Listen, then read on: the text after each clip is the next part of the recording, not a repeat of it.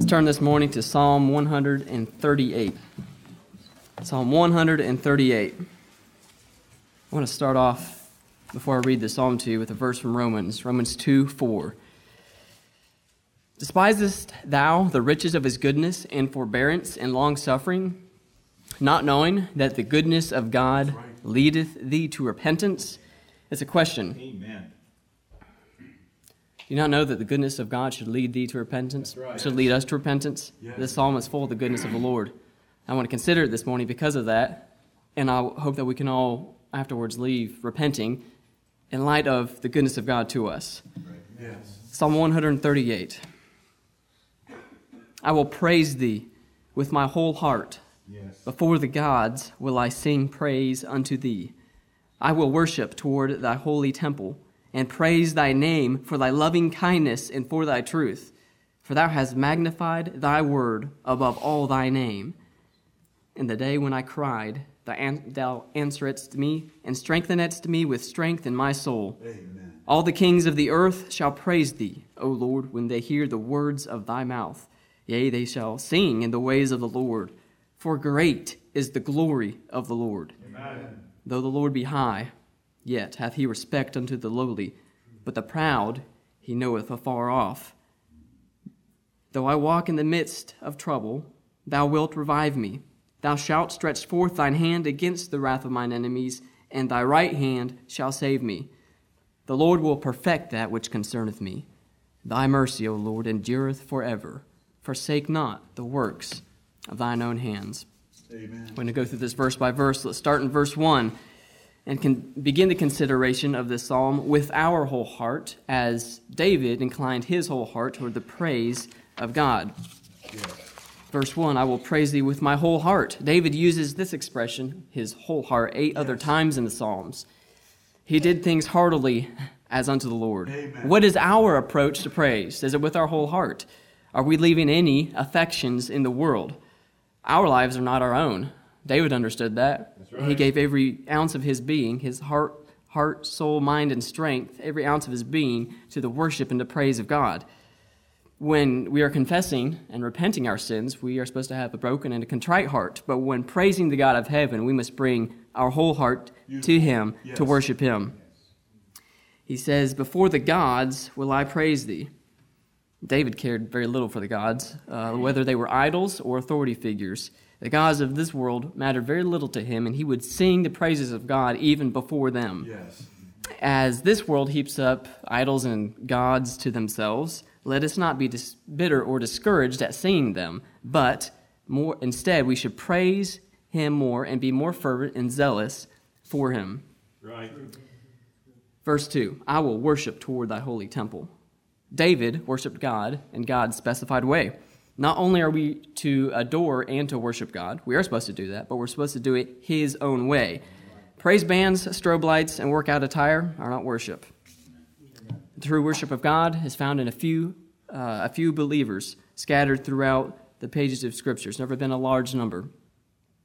We should maximize the worship of God by using our whole heart and doing it his way. We will receive the blessing, he will be honored, and we will have a greater sense of his blessing upon us. Yes. The loving kindness and truth that he mentions here, as he states here, and praise thy name for thy loving kindness and for thy truth. David would praise the Lord for these things. Praise was one of David's emphasis in all the Psalms. Yes. The loving kindness and truth of God changed David's life. Has it changed our lives? Have we repented because of the goodness of God displayed in his loving kindness and his truth toward us?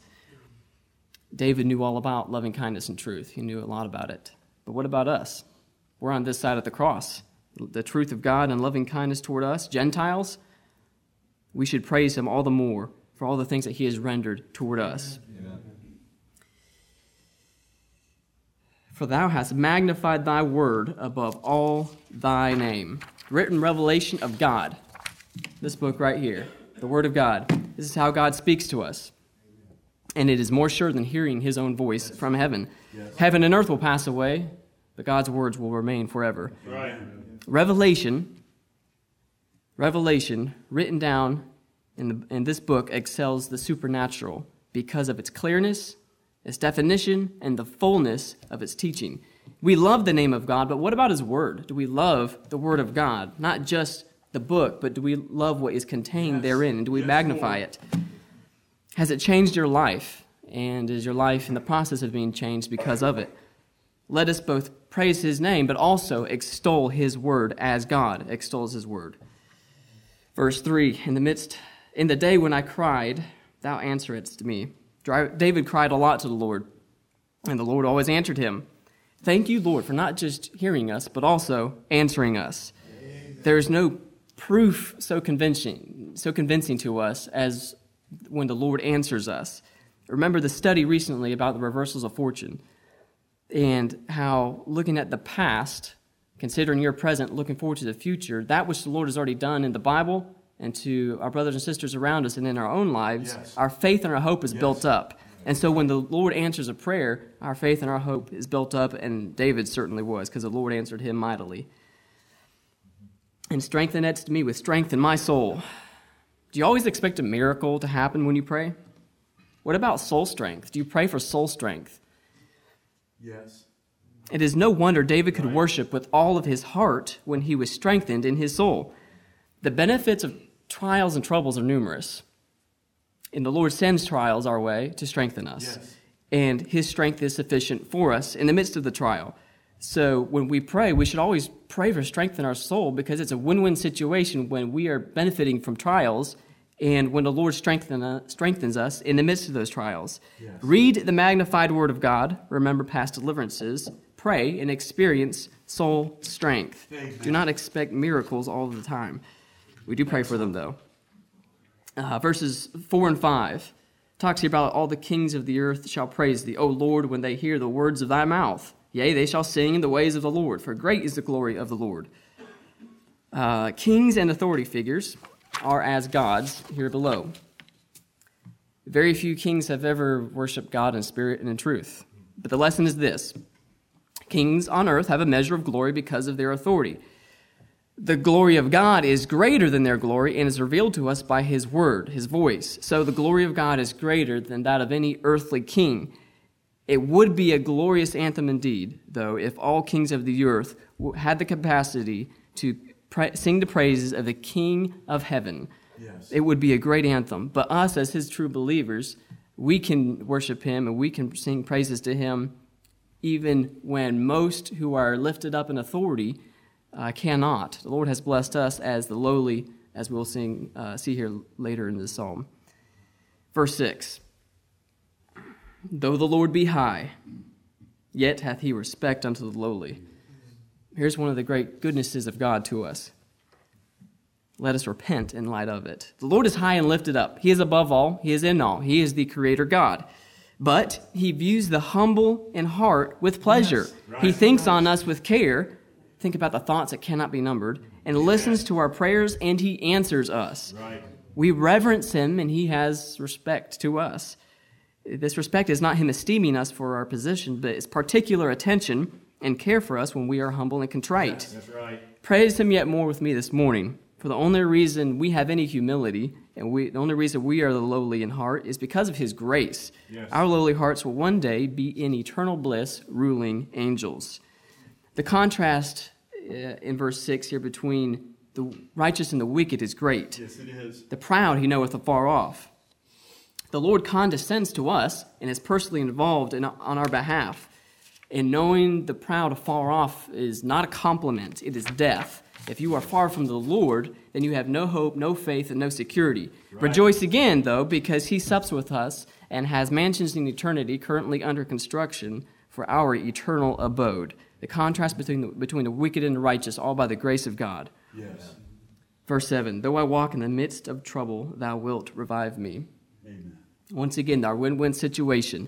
Troubles and trials are for our benefit, and the Lord will revive us in the midst of the troubles and trials. We grow faint and weary. We're flesh. Yet the loving kindness mentioned in verse 2 is such that we are strengthened with strength in our soul and revived so that we can do that which is naturally impossible. How often has the Lord comforted you and revived you in your sorrows? More than once? Yes. Every day? Yes. Every hour. Right. He revives us. He lifts us up on high. He comforts us because we are his children. Thou shalt stretch forth thine hand against the wrath of mine enemies, and thy right hand shall save me. Amen. Here is revival in the midst of a trouble. The Lord saving you. One hand of the Lord against the wicked, and the other, the right hand of the Lord to save you. Yes. The Lord will restrain the remainder of man's wrath. It is not out of his hand. The Lord will save us by his right hand. And this is revival in the midst of a trouble, and yet another goodness of the Lord. Amen. Verse 8. The Lord will perfect that which concerneth me. God is concerned with all that concerns his saints. Our strength, hope, and pilgrimage will be perfected by the Lord God of heaven, and his mercy endureth forever. In Psalm 136, the phrase, his mercy endureth forever, is mentioned 26 times. And it's mentioned again here in this psalm, and it's not the vain repetition of the heathen, but it's the repetition by which we learn and we embrace and we delight in the glory of God and his goodness toward us. It's a reassurance and steadfast hope in God's mercy. It endures forever.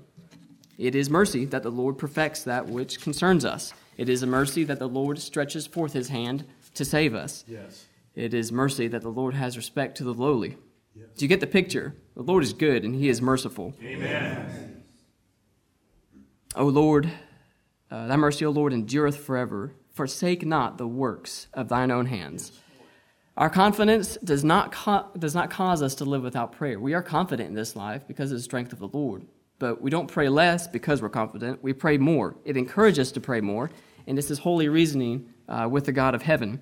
If the Lord will perfect that which concerneth us, and his mercy endureth forever, then reason with him to continue that promised loving kindness and to bless us all the more because he created us. He is the creator God.